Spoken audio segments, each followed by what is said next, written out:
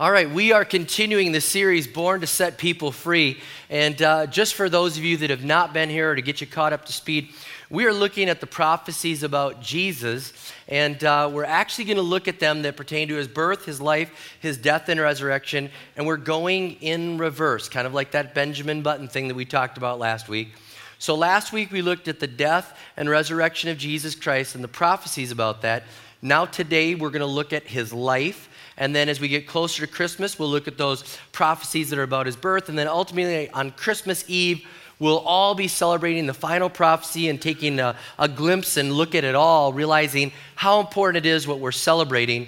And I've loved this series, and I love that even our creative team came up with a song, Born to Set Us Free. And if you've not heard it yet, you need to hear it. It's a great Christmas song. You can download it on iTunes. I know that the kids ministry, they were giving out some copies of it for free. And if you didn't get one, I think it's 99 cents. But it'd be cool to see this new Christmas song that our church has written climb up the charts and be able to have it voiced nationwide. And you could help it do that for 99 cents on iTunes. Love for you to do that. Now, I do want to say this with this series. I get it that it's very detailed, and we're looking at prophecy, and there's a lot of scriptures, and I'm like, Old Testament scripture here, New Testament scripture here, another scripture here, another thing here, and a lot of people are like, I'm having a hard time keeping track of all these things, and you're not as funny as you usually are. That's right-brain people. How many left-brain people are like, I love the logic? And they're like, I get it. I love the logic. And that point connects to that point and keep it going, So I know who's going to say thank you after the service. But for everyone else, stick with me, all right? Stick with me. There's some stuff here, and you can get something out of this. And I really feel it's important for our church to grab this. I want to let you know that the prophecies in the Bible are what set it apart from any other book. The prophecies that are, what am I talking about? I'm talking about that God used people that were prophets, that he would speak to, and they would proclaim what was coming in the future, sometimes 1,000 years before it happened. You're going to see in Psalms, it was 1,000 years before Jesus was born that prophecies were going out. You'll see in Isaiah, 700 years before Jesus got here, a prophecy was given that was very specific about the one that would come and set the people free and pay the price for our sins. So these are not just random things. These are very specific. And these things should help us to understand our faith. It should give us more of a confidence in our faith. And it should help us even at Christmas, even though it's not your traditional Christmas series, to be able to get to Christmas and basically have just a strength and an appreciation and a gratitude and a deeper understanding of what Jesus is doing and what Christmas is all about. Now, I want to let you know as well, again, in case you missed last week, we believe in prophecy for today. We believe that in the Bible times, the prophecies were pointing to Jesus, and many of the prophecies were pointing to his second coming, talking about in Revelation. But there were times that the Holy Spirit would give people the ability to prophesy and speak about things that were coming in the future or things that the church needed to know. It just stands out in my mind in the book of Acts, the Apostle Paul is going to Jerusalem and somebody prophesies. They say something bad is going to happen to you. Something bad is going to happen when you go to Rome. Don't go to Rome. If you go, it's going to be trouble. If you go down to Jerusalem, it's going to be trouble. And so, it was a prophecy that was telling something that happened, and Paul's like, even though I know that, I'm going, okay? So we believe that God still works that way, and in our church, we have people that function in that gift, and I talked about it last week, and we'll just leave it at that.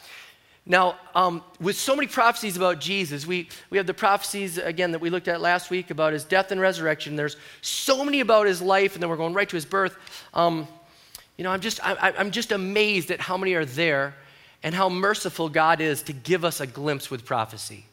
I just love it that those of us that are looking back at the birth of Jesus and see the prophecies, we see the prophecies about his birth, we see the life that he lived, we look back and we just have a gift. I'm just telling you, we have a gift, and we should really take a good look at the gift of these prophecies. Because it's a merciful God that says, I'm going to give this generation a look back, and you can see how true it is and how planned it was and how it wasn't by accident. When you go out and share your faith, have confidence. Have confidence. I've given you a glimpse that other people would have loved to have. So with that in mind, let's dig into these things. And I'm going to look at 3 prophecies, but as you know, sometimes I can't limit it to just a few, so I'm going to give you a bonus one, all right? So here's a bonus one. It doesn't count for my 3. How many want to give me a bonus one? All right. Edina area, you all raise your hand. I know you did. Anyways, bonus prophecy. This is about Jesus, and in Isaiah 61, I love this one. I just couldn't leave it out of the series. Isaiah 61, 1 and 2, Isaiah is prophesying here, and he says this, and he's speaking about Jesus, but he doesn't know it, because remember, it's 700 years before Jesus is here. And he's speaking about him, and he says, "The Spirit of the Sovereign Lord is on me, because the Lord has anointed me to proclaim good news to the poor. He has sent me to bind up the brokenhearted, to proclaim freedom for the captives and release from darkness for the prisoners, to proclaim the year of the Lord's favor and the day of vengeance of our God, to comfort all who mourn." So Isaiah is saying this in his generation, but he doesn't realize it. He's actually saying it about Jesus. When Jesus gets on the earth and he's in the synagogue and he's reading, he's chosen that day to read one of the scrolls, one of the Old Testament writings. And he goes and grabs this prophecy from Isaiah. And in Luke chapter 4, in verses 18 and 19, Jesus is reading it. He says, "The Spirit of the Lord is on me, because he has anointed me to proclaim good news to the poor. He has sent me to proclaim freedom for the prisoners and recovery of sight for the blind, to set the oppressed free, to proclaim the year of the Lord's favor." Then he rolled up the scroll, gave it back to the attendant, and sat down. The eyes of everyone in the synagogue were fastened on him. He began by saying to them, "Today, this scripture is fulfilled in your hearing." And he's saying, guys, do you get it? I'm putting the pieces together. What Isaiah said 700 years ago, I'm giving you a glimpse right now. This is my message. When I've been out there preaching, I've been preaching to the poor that God loves them. I've been setting the captives free. The things that I've been doing, the miracles that are going on, that's what's going on. It's fulfilling what Isaiah prophesied about 700 years. And if you're smart, you'd pay attention. And so the people that were loving this were like, "Yes, this is it. He's the one." The people didn't like it. We're like, "Ooh, we got to eliminate this guy." You could see the tension going on. Matter of fact, if you were reading your devotional, soap devotional for Saturday, you caught this in Matthew 11. Jesus even refers to this when John the Baptist is like, "Are you the one? Are you the one? Are you the one? Are you the one?" And he's like, "You tell John, we're preaching to the poor. We're setting the captives free. The blind are receiving their sight." And he's again kind of quoting this. And he's saying, "I'm the one. I'm the one." And so with full confidence, we look at these prophecies, and that was just the bonus one. All right, so the 3 that we're looking at, I get excited about this because I know where we're going. The first prophecy that we're going to look at, not the bonus one, is looking at his life. It was prophesied that Jesus, the Messiah, the anointed, the chosen one, would come from the tribe of Judah. Now, for those of you that don't know this, in Genesis 49, we have a prophetic prayer of blessing that is going on. Jacob is praying over his children, and his children are known as the 12 tribes because he had 12 sons. And so it's known as the 12 tribes of Israel. For those of you that don't know what I'm talking about, it's in Genesis. You can read it. It's the first book of the Bible. But Jacob, it goes Abraham, Isaac, Jacob. Jacob's name was changed to Israel, and then he blesses these 12 children. And he says, out of each of your tribes, out of each of your descendants, here's the blessings that are going to happen. So the beginning of the Bible. And in Genesis 49, verse 10, he's praying this blessing over his son, Judah. He says, "The scepter will not depart from Judah, nor the ruler's staff from between his feet, until he to whom it belongs shall come, and the obedience of all nations shall be his." So he's prophesying over Judah. He's saying, Judah, out of all of my kids, the one that is prophesied about that's going to set us free from our sins, that's going to take care of all this, he's coming from your tribe. He's going to be one of your descendants, and he's going to have a special anointing and authority on him. So you can imagine at that moment, every time anyone was born into that family, they're like, I wonder if he's the one. I wonder if he's the one. I wonder if he's the one. And it's this prophecy. Now, what's interesting, it was fulfilled in Luke chapter 3. Now, if you're like me, when you read the genealogies in Matthew and Luke, you're like, this guy beget this guy, beget this guy, and this guy, and this guy. How many kind of speed read through that? Be honest. Raise your hand. Come on, you speed read through. All right. Well, there's some important stuff here. In Luke 3:33, this is what Luke records. He said, the son of Amminadab and the son of Ram, the son of Hezron, the son of Perez, the son of Judah. He traces the genealogy of Jesus back to Judah. And so he's like, did you see what I just did, guys? I just let you know that Jesus is part of the prophecy that goes all the way back to Genesis chapter 49. And so when you look at the birth of Jesus, Luke is setting you up right there in the beginning, saying, hey, guess what? He's part of the line. Matter of fact, this is interesting too, about the genealogies. Luke and Matthew have the two genealogies, and they're actually setting us up for some other things, okay? Luke traces the genealogy of Jesus all the way back to Adam. And you're just thinking like, he must have been a detailed guy, you know? That's all. I think what he was doing and what the Spirit of God was inspiring in him was this. The Messiah, the Savior, Jesus, is for all mankind. He goes all the way back to Adam, and he's going to take care of everyone from here forward. And it's bigger than just the Jewish people. This is a big plan that God has that's for everyone. And it's interesting, Matthew kind of slips something in there too, and I'll chase a rabbit for just a minute. This is bonus material too. Matthew chases a rabbit a little bit, and he puts in there that in Jesus' family tree, he says Uriah's wife, Bathsheba. And you know what? We know that she was probably a Hittite, which meant she was a foreigner. And so Matthew slips that in there as well. And he's kind of like, and by the way, the plan of God that he's been working, it includes more than us. It includes more than us. It's always included more than us. And God's got a plan to reach everybody. So there's a lot more there in those genealogies than you realize. But moving on in these prophecies. The prophecy in Genesis 49, just to let you know, we talked about it last week, was like a triple threat. Because in this prophecy, Jacob prophesies over Judah. And then when David comes, they're thinking, oh, he's the king. He's in the line of Judah. And then when it doesn't happen with David, they're like, okay, now it's Jesus, okay, for when Jesus comes. And there's one more thing. Revelation 5 says he's from Judah. So it's like this major, major prophecy all coming from Genesis 49. So that's the first prophecy. Second one, found in Jeremiah 23:5. It's talking about that he would be from the line of David. Not only would he be of one of 12 tribes, Judah, but the Bible now declares he's going to come from the line of David in Judah. Okay, so if you're like a statistician, you're realizing the odds are getting pretty small that you could make this up, because we've now said it's one of 12 tribes, and it's this line that the Messiah, the promised one, is coming from, so we can see that it wasn't by chance. So it says in Jeremiah 23:5, the days are coming, declares the Lord, when I will raise up for David a righteous branch, a king who will reign wisely and do what is just and right in the land. And it's fulfilled in Matthew 1:6, because remember the genealogy.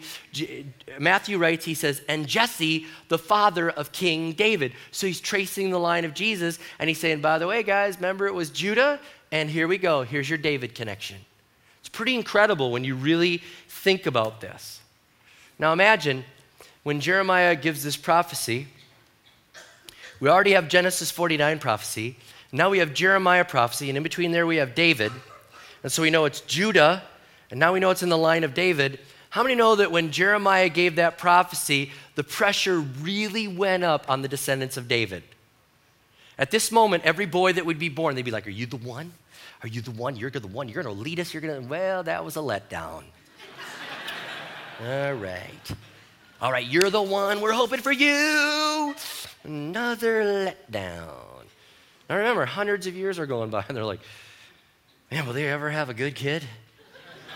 And think about it. You think they were tempted maybe like, can we loosen the rules and maybe kind of broaden the search, Because nobody's really meeting up with what was prophesied. Which is so amazing about Jesus, because this is why it's so important that God had to send his son. Because nobody could measure up. Nobody could measure up, but it had to be somebody in that line, and nobody can measure up. You and I can't measure up. And so God has to do something. He has to intervene, and he has to send his son so that his son can live a perfect life and measure up to the prophecies that are going on. That's why it's so important that Jesus was sent, and he was the one, he is the one, and it's so important. That's why God had to send his son, because nobody else could measure up, and he was right in that line, and that's why it's important that Matthew says that's who he was. Now, another thought about this with the genealogy.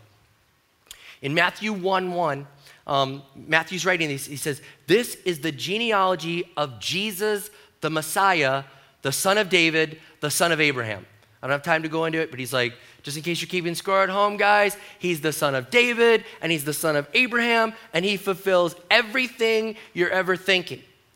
Now, here's something, again, I think this is for total left brain people, but here's something that's interesting. Genealogies in the Bible time were like this.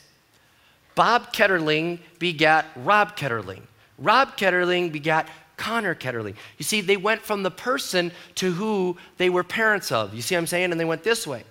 Matthew switches it all up. And he goes, from Jesus, this is why all these people matter that were before Jesus. Do you see this? So instead of saying Jesus, because Jesus didn't have any earthly children, so instead of going this way, he's like, here's why Jesus matters. All these people this direction owe all their fame and all their, anything about their significance, they owe it all to Jesus. He's saying the only reason you care about David is because of Jesus. The only reason you care about Perez or anybody or Judah or anybody is only because of Jesus. And it's incredible, these little messages that Matthew is saying over and over again. All their significance is because of Jesus. And how many know all the significance in our life is because of Jesus? It's all Jesus. It's all Jesus. Everything before him, Jesus makes it significant. Everything after him, Jesus makes it significant. This is stuff. So they're realizing he's got to come from the line of Judah, and he's got to come from the line of David. And so when they see Jesus, they're all thinking like, whoever this one is that's in the line of David, he's going to be mightier than David. He's going to be stronger than David. He's going to just be able to expand the kingdom back to where David had it, because David was our best king. And now we've got this prophecy in Jeremiah. And so whoever this guy is, he's going to be strong and powerful. And we got to think if he matches up to David and is better than David.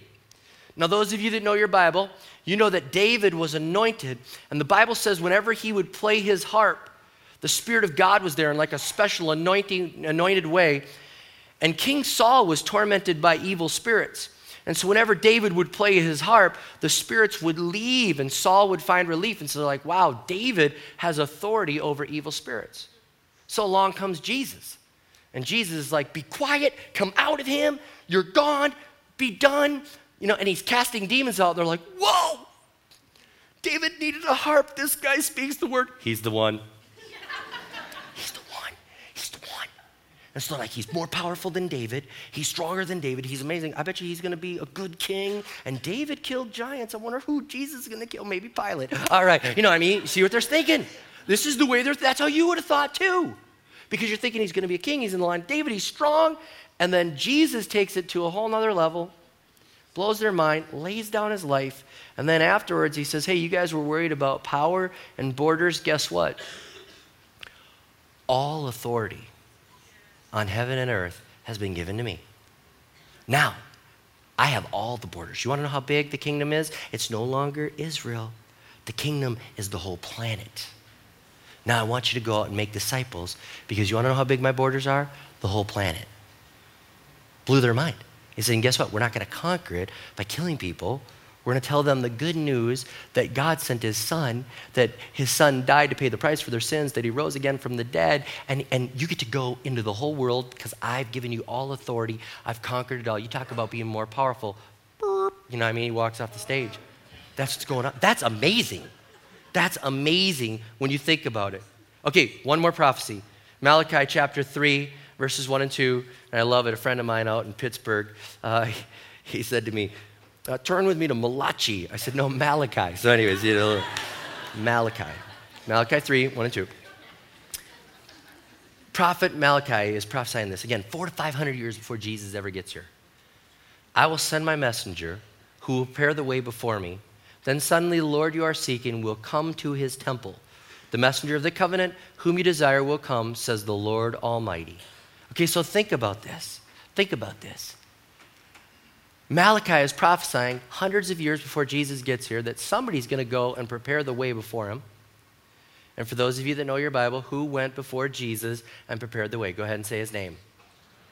You're like, John the Baptist. Yes, that's right. John the Baptist. Faribault campus shouted that out. I'm just sure they did. But John the Baptist. Okay, so John the Baptist. So he's the one that goes before. This prophecy actually has two parts in it. Two parts. One is there'll be a messenger, which we know was John the Baptist. And for those of you that want the scriptures again, Isaiah 43:5 talks about him saying, prepare the way of the Lord, make the mountains flat. And then when he comes on the scene in Luke chapter 3, it says this about him. He went into all the country around the Jordan preaching a baptism of repentance for the forgiveness of sins. As it is written in the books of the words of Isaiah the prophet, a voice of one calling in the wilderness, prepare the way for the Lord, make straight his path for him. Every valley shall be filled and every mountain and hill made low. The crooked road shall become straight, the rough way smooth, and all people will see God's salvation. So Isaiah prophesies it 700 years before. John goes and does it, and he's saying, that's what I'm doing right now. I'm preparing the way for the one. This is it. Now, the second part of this prophecy is very unique and very distinct. You got to stick with me on this. It says he will come into his temple.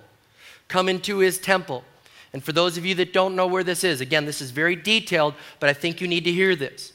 In Jerusalem, where the Dome of the Rock is now, right now there is a Muslim shrine there. Before that was ever there, the temple of God was there. The temple that was there of the Jewish people was on that very spot, right there. And the Bible prophesied that the Messiah would enter into that temple. Now, if you're following with me, it's not there anymore. When did it disappear? The temple disappeared in AD 70, just a little bit after Jesus was gone. Okay, so 30, 40 years after he's gone, the temple is destroyed. Not only according to biblical records and Christianity, but if you actually go to Rome. Becca and I just went to Rome on our 25th anniversary, and I couldn't wait to get a picture of this place. It's called the Arch of Titus. Go ahead and show the picture up on the screen. So the Arch of Titus is right there, and on that picture, right where I'm taking that picture of that, is a picture of them raiding the temple in Jerusalem in AD 70. And in Rome, they were celebrating that the Emperor Titus went into Jerusalem and destroyed the temple just like it was prophesied, that there wouldn't be one stone left standing. Not one thing. Think about it. Jesus was born at the right time. You talk about timing being everything. If he was born later in life and Titus would have conquered it, there would have been no temple to walk into. No one has ever been able to walk into the temple because it doesn't exist anymore. It's gone. You can walk on the grounds, you can go by the shrine, but it's not there anymore. Okay? Now, how many know that if Jesus had never stepped foot in that temple, no one would give us a pass? No one would give the things of God a pass. They'd say, Jesus can't be the Messiah. He can't be the one. It can't be all about him because he never stepped foot in the temple, and yet he did. Because the Bible tells us in Luke chapter 2 that he was brought there. And I don't have time to go into it, but his parents brought him into the temple and he was there. He went and worshiped in the temple. Matter of fact, if you go with one of our groups, one of our trips to Israel, we will take you to a stone. It's about 6 feet wide by about 14 feet long. And that stone is the entrance to the temple. It's one of the few things that's left. It's not part of the temple, but it's in the entrance. And they say with absolute certainty, Mary, Joseph, Jesus, all the apostles, all stepped on that stone. I got there and I covered the whole thing. I just wanted to make sure I had touched where he had touched, so I covered it all. Some of the people in our group, it was a very moving thing. One person knelt down and kissed it, tears rolling down. They're just like, it's the closest connection point I've ever had on this planet. Jesus fulfilled that prophecy.